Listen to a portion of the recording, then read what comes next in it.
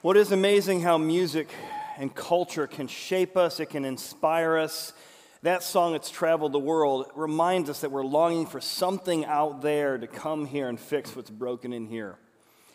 And music, whether it's the classics or whether it's modern music or re-orchestration of it, can speak deeply to the human condition.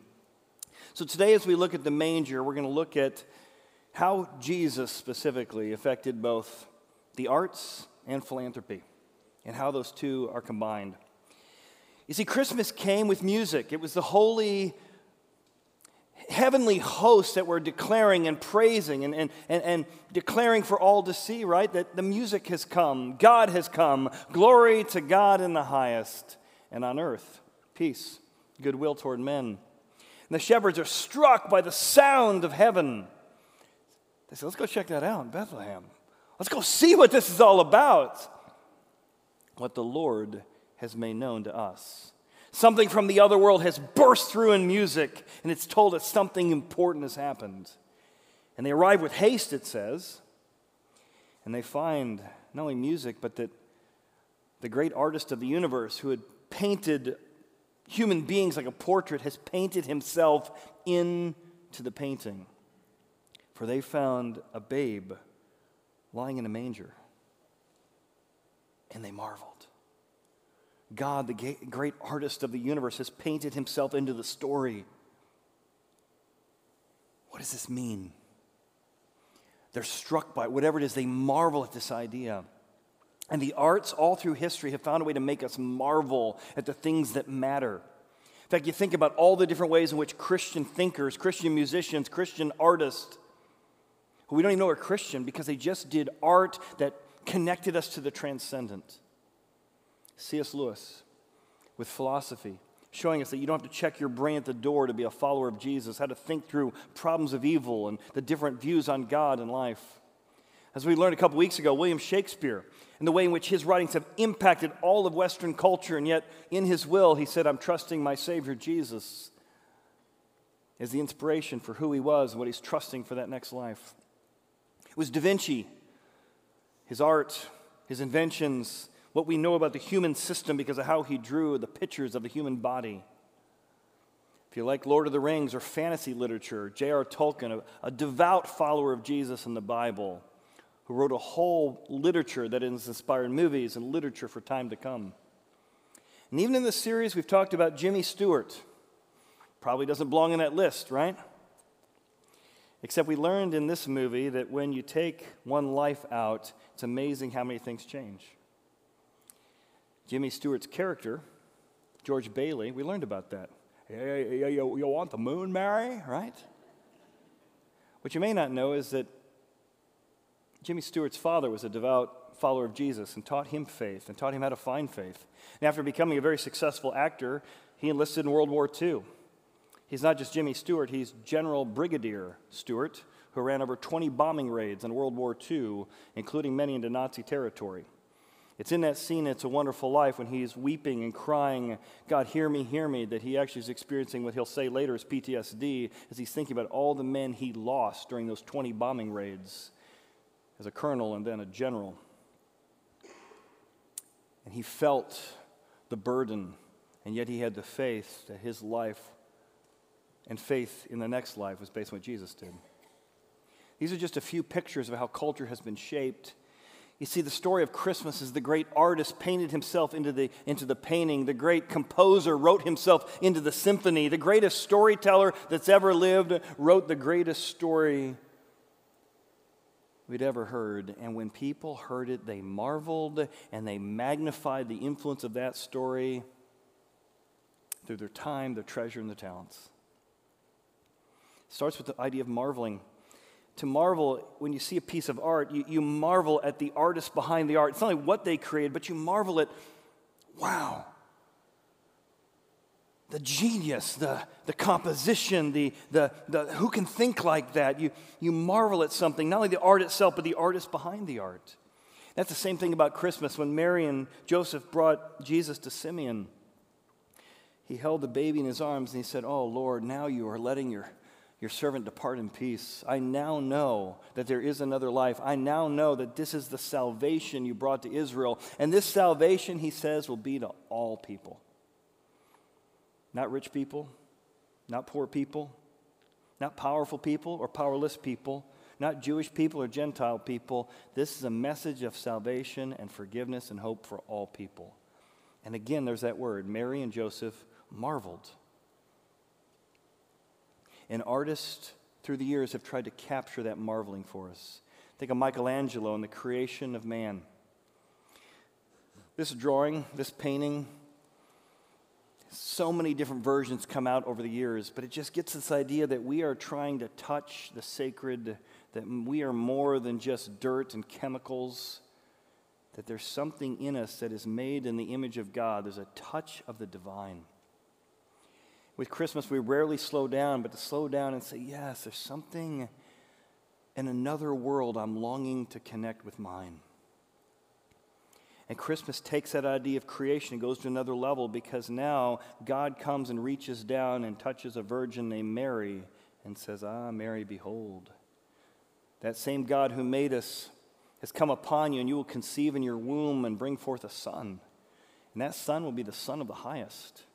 It's a touching of the other world. The Holy Spirit will come upon you. The power of the highest will overshadow you. And artists through time have tried to capture and take us to those moments. You think about The Virgin on the Rocks by Leonardo da Vinci, seeing Mary with children around her. Or how about this one, The Madonna and Child? Except for the fact they made them all European Caucasians, not Middle Eastern Jewish people, these pieces of art draw us in. And suddenly you see Mary's love for this child. You see the tenderness and gentleness that God made himself that approachable, that up close, that fragile. Murillo, another artist, he created a piece called The Adoration of the Shepherds. As you look at this piece of art, you almost feel like you're there in the manger. You can almost smell the manure from the cow, the steer. You can almost hear the bleating of the sheep. You can feel both the sacredness of it, but also what kind of a God, the great power of the universe, would choose to come like this. It speaks to its uniqueness. It speaks to the humility. It speaks to the wonder, the mystery of what in the world is happening here. And when Mary and Joseph brought Jesus to Simeon, they were captured in wonder. For he took that child in his arms and said, well, this child has a destiny. And his destiny is for the fall. The fall. This child was not only born to bring hope, but he will die to bring hope and forgiveness. He is destined for the fall. And they are struck by this. What? Destined for the fall? What could this mean? Then he looks at Mary and says, and a sword will pierce through your own soul when you see what's going to happen to this child in order to bring hope and peace and forgiveness to the world. It's one thing to read that. It's one thing to have that information, but artists have tried to capture that in a way that we could feel it. And nothing does that better, I think, than the Pietà. If you've never seen it, I saw it when I was in high school on a 2-month mission trip around Europe, and then again when my wife and I went there for an anniversary. This thing by Michelangelo, a follower of Jesus and a Christian, was carved out of one piece of rock. You're just mesmerized by the art itself, but what kind of an artist could carve that kind of detail out of one piece of rock? And after you pass that, you begin to say, what's going on here? But here is the fulfillment of what Simeon said, where Mary is holding the body of her son Jesus, who came to earth not only as a child, but to give his life for you and for me, to die for us, to die the death we should have died, to bring us life, to teach us a way of sacrifice, a way of giving of our lives and of prioritizing other people.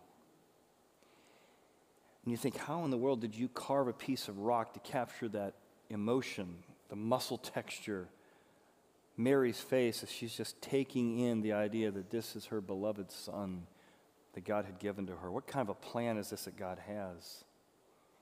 Another thing that strikes you, when I was sitting there in high school and I saw it for the first time, our tour guide came by and they said, now take a moment and look at Mary. If you stood Mary up, she'd be over 22 feet tall. Jesus' body is about 5 or 6 feet, but in order to make the dimensions work, Mary is this massive feature who's able to hold the body of her son. One historian said it this way: more poems have been written, more stories have been told, more songs have been sung about Christ than any other person in human history. That means if you take Jesus out of the manger, it affects the most amount of music, the most amount of poetry, the most amount of inspiration, the most amount of art in the world traces back to the person of Jesus. Because artists through time wanted us to know that whatever was happening in the manger and whatever was happening on the cross was so significant, it gave us a chance to touch the divine. It wasn't just sculptures, and it wasn't just art. It also affected music. There was a kid who really wanted to play the piano, but his parents didn't want him to take a lot of lessons. They withheld that from him. So he used to sneak into his brother's closet, and he would copy the music by hand at night, sneaking to have his own piano lessons. Can you imagine that for those of us who were forced to take it? But he began to teach himself through hand copying. And his music will be so inspiring that Mozart and Beethoven, Chopin will all trace back to him. Everything we know about music theory today that affects every major genre traces back to this man named Bach, who learned music by tracing in his brother's closet, and then he sits down at the piano, and he says, I want to create music that helps people slow down, connect, realize there's more to life than just your material self. You are more than just what you see, what you touch, what you feel, what you smell. No, you have a soul. You have a spirit. If you slow down enough in a world that never lets you slow down, you can feel the sacred. You can feel that desire to touch the divine. You can sense there's something more than just what this world offers. So when he sat down to compose his music, he would write on the top of his music sheets, JJ in Latin, Jesus. Help me, Jesus. I want to create something that gives people a sense of the transcendent. And then he'd finish a piece, laboring over it. It wasn't very popular in his day. He didn't become famous till later because people didn't see his genius. And he'd write at the end of each piece, Sola de Gloria. I want this piece of music to bring glory to God, to help people see that they were made for the glory of God. They were created for the glory of God. They are made for something more than just getting up and having a job and getting retired and eventually dying. No, you are made for something so much more. Art and culture and wonder reminds us that there's something transcendent about beauty, some other world that we're tapping into. So have you marveled at the meaning of Christmas? Marveled that if it's true, and it's inspired a lot of art, that the God of the universe came from heaven to earth for you. And he came not to parade himself around, but he came humbly to offer you peace. And that you're longing for a peace that transcends your circumstances. Anyone can feel peaceful when things are going well, but you're longing for a peace that transcends the world. A love, not conditional world. We all know conditional love. We see it all the time. But what if we could tap and fill our souls with unconditional love? Have you marveled that Christmas is bringing joy, forgiveness, peace, and hope? The hope that this world is more there is. And that someday you and I will not be in this world, and that there is another life, an eternal life, that transcendent, sacred world that we're longing for. And God made a way that we could know how we could get from here to there, not based on what we do for God, but based on what he does for us. So that's the arts, just a snapshot of a few pieces of arts. But we didn't just marvel at Christmas, we also magnified Christmas because followers of Jesus began to follow.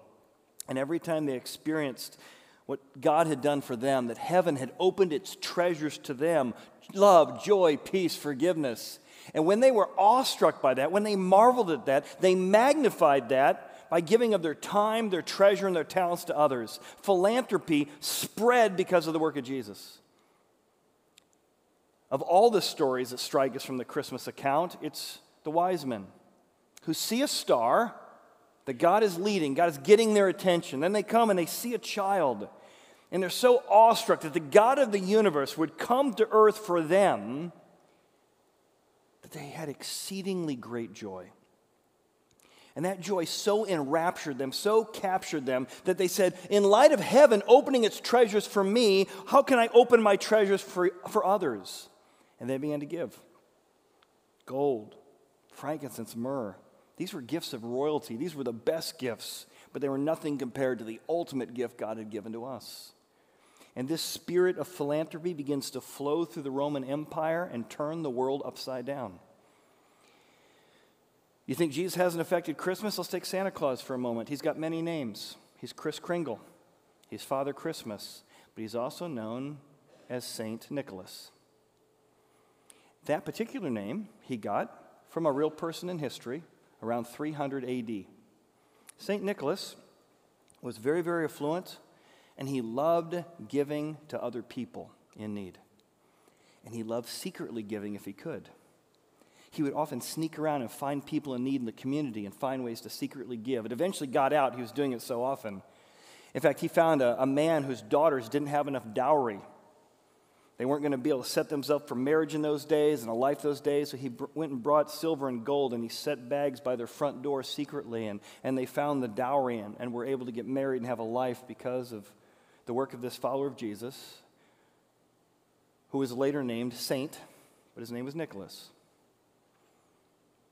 Now, as that story goes through time, it begins to be exaggerated and legends begin to kind of creep up. And so by the time 100 years later, he didn't just set the money at the front door, he threw it in through the chimney. And this poor family whose daughters could not afford a dowry, could only had one pair of stocks, so they had to take their stockings off and hang it by the chimney. And so when that money came in from the chimney, it bounced into their stockings. So every time you put your stockings up, or look at your chimney, or think of St. Nicholas, think of a real man in history, a follower of Jesus who loved giving secretly to other people in need. Because Jesus said, do not let your left hand know what your right hand is doing when you give, for God loves giving done in secret. Well, the spirit of philanthropy just continues to spread. But one more thing you need to know about St. Nicholas, because it kind of speaks to our need for forgiveness. St. Nicholas also was part of a council that organized Christian thinking about what we believe about Jesus, God, and the Bible. And he was very passionate about Christian thinking. He and another guy named Arian began to debate. Arian didn't think that the Bible meant what it said about Jesus being God. Didn't think the Bible meant what it said when it said it's God's word. So St. Nicholas and Arian were getting into a bit of a huff. And St. Nicholas eventually just couldn't take it anymore. He goes back and pow, punches Arius in the face, showing us that even saints need the message of Christmas. Even saints need forgiveness. Well, that message begins to spread. In fact, the Roman Empire, an emperor by the name of Julian, hated Christianity, but he was struck by their philanthropy. He said, these impious Galileans, they not only feed their poor, but they feed our poor, the Roman poor as well. It is said that his dying words were, you have one Galilean. Speaking of Jesus. An Oxford professor says that one of the things that struck philanthropy and Christianity's motivation that changed the world is that philanthropy through Christianity extended to everyone. The underprivileged, it transcended race, sex, national boundaries. It was not limited to equals, allies, or relatives, as was most often the case in ancient societies. Everybody who's in need, regardless of what they look like or different from you, is a place to give. There's a Yale historian who says that Christianity brought 5 individual innovations to philanthropy that changed the world. Here are the 5. Yale historian, number 1, it was expected of all. Whether you're rich or poor, you were to give a portion or percentage of your income to other people. So it wasn't just for rich people to do or middle-class people to do. Everybody was to give. That was revolutionary. Number 2, it was motivated by Christ's love. It wasn't because they always deserved it, although you discerned that. It was because God was so generous to me, I want to be generous to others. That was the motivation. It was personally implemented. It's not my family does it. It's not my church does it. It's not my community does it. It's not my guild does it. I personally give of my finances. And the innovation was that you shared with religious causes and irreligious causes. You were generous to things that were good for the city, not just things that were religious. And you shared with the poor, the widow, the needy, the prisoner, and the traveler alike because of Jesus' story of the Good Samaritan. This revolutionized the world. These different changes, and that is what God offers to us. He wants us to experience the joy of heaven being opened for you. If you don't know for certain that you can be at one with Jesus, that you can know that there's a God in heaven who loves you and wants you to know that if you ever died, you'd be in heaven with him, that's the gift of Christmas. That's the treasure of Christmas, forgiveness, peace, hope, and joy. And that's what I would want you to open this Christmas, to know what God has done for you. And if you've experienced that, you say, I want to then open my treasures to others. How can I give of myself to people in need? How can I take the spirit of heaven and do on earth as it is in heaven?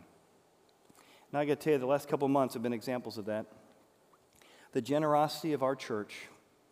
All year round, we give to interparish ministries, to City Gospel, to Back, as you heard last week, as Beth did an amazing job, made us all cry. Every time I think I know her story, it's like, how did I not know you have a miraculous son? The work we do with Belize Partners, the work we do with one of the most impoverished areas in the country in Happy Church. And so we do that all year round, but for the last couple months, we've been putting ornaments out where you could give specifically through the giving tree. And it's been an incredible, generous response. So thank you for your gifts. Thank you for the way in which we are trying to do what we've talked about the last couple weeks, right? We've talked about Christianity being a source of education, and Horizon's trying to be that source of education. A source of fighting for those who are vulnerable and aren't fought for, who don't have a voice, like orphans. And you're part of that by what you do at our church. And so I want to say thank you. Thank you for being part of our vision to help take God's word, and even to those who may not believe the way we do, the way we do, and I stepped in some right there, or maybe you're not like, I'm not sure I believe in this whole Jesus thing or God thing, Chad, but I love coming to a place who cares about others, and I want to be part of that, and I'm giving them my time and my treasure and my talents for that. I got to tell you, I'm just so thankful, and the way in which we've been able to see God work in the midst of your giving and your serving has been amazing. Just amazing. Let me just take a few minutes to tell you a little bit of what God has been doing just recently in our church. It's been pretty amazing. We set out years ago to find a place that we could comfortably connect people to God through the Bible and a community of growing Christ followers. And I hear every week from those of you saying, I never liked coming to church, but I've been coming for several weeks, several months, several years, and now I look forward to it. I don't have to drag my husband. Oh my gosh, my kids love coming. I just had somebody last week at lunch in tears describing how meaningful it was, how our children's ministry customized to help their son or their daughter. It is just such an incredible thing. Besides what happens on Sunday, I have the awesome privilege, and yet deeply emotionally hard privilege, of walking down the center aisle with people who've lost loved ones. The last 14 days, we've had 4 funerals I've been part of. And I wish I didn't get so emotional, but I always do. It's hard not to walk down an aisle with a widow, a son or a daughter who's lost someone way too soon, also a husband with a wife. And this room is filled, not just on Sundays, but on Saturdays and Friday nights, with people who want to know, is there something after life? And the opportunity we have to give hope to those who need hope, comfort to those who need comfort. Just amazing how we get to walk with people week in and week out and share the hope that Jesus brought. And that just continues to be ways in which God is growing that. Let me just show you a couple of things that have been amazing. The last couple of years, our attendance is up over 74%. In the middle of COVID, if you remember, we did some fundraising. Those of you said, hey, we want to create some tools. We didn't know exactly what for, but to serve our immediate community. So we put in cameras. We put in a full video editing system so that we could run live services. And it was in just in time for COVID. And so now our community extends beyond this room to people watching in rooms from home and family rooms, and our community extends well beyond. Many of you will say, hey, we're watching from home for 2 weeks, we're finally in town because of business, and we couldn't wait to be here.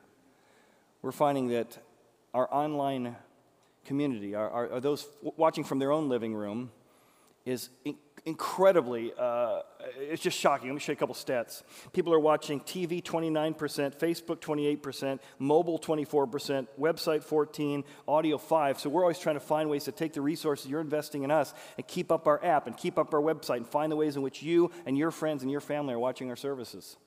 In fact, our stats now show that we have 2 people watching from home for every 1 person in the room. That means they're either watching live with us, as many of you are right now. Thanks for joining us in our living room, and we're joining you in yours. Or they're watching within the next 5 days our on-demand services. So that means look how full this room is. There's twice as many people who are watching from their own living rooms in both our equipping services and our exploring services because of the way in which you've served and you've given and you've invested in the philanthropy of our work at our church. It's been incredible. In fact, one of the ways that we give, here's the kind of percentages. We give 31% to our weekend services. Children's student ministry gets 16%. Adult ministries 15%. IT communications 6%. Facilities have 17%. Administration 14%. I got to tell you, that 17%, if you're not part of a lot of parachurch or churches, is shocking. Most times that number is 25%, 52% because of debt service. But because of the philanthropy of this group, we don't have some secret donor or some secret organization or some trust fund that funds us. Everything that happens at our church happens because of your giving and your generosity. We started with like 40 people who gave at the beginning days. Now we have over 600 families who give to our church.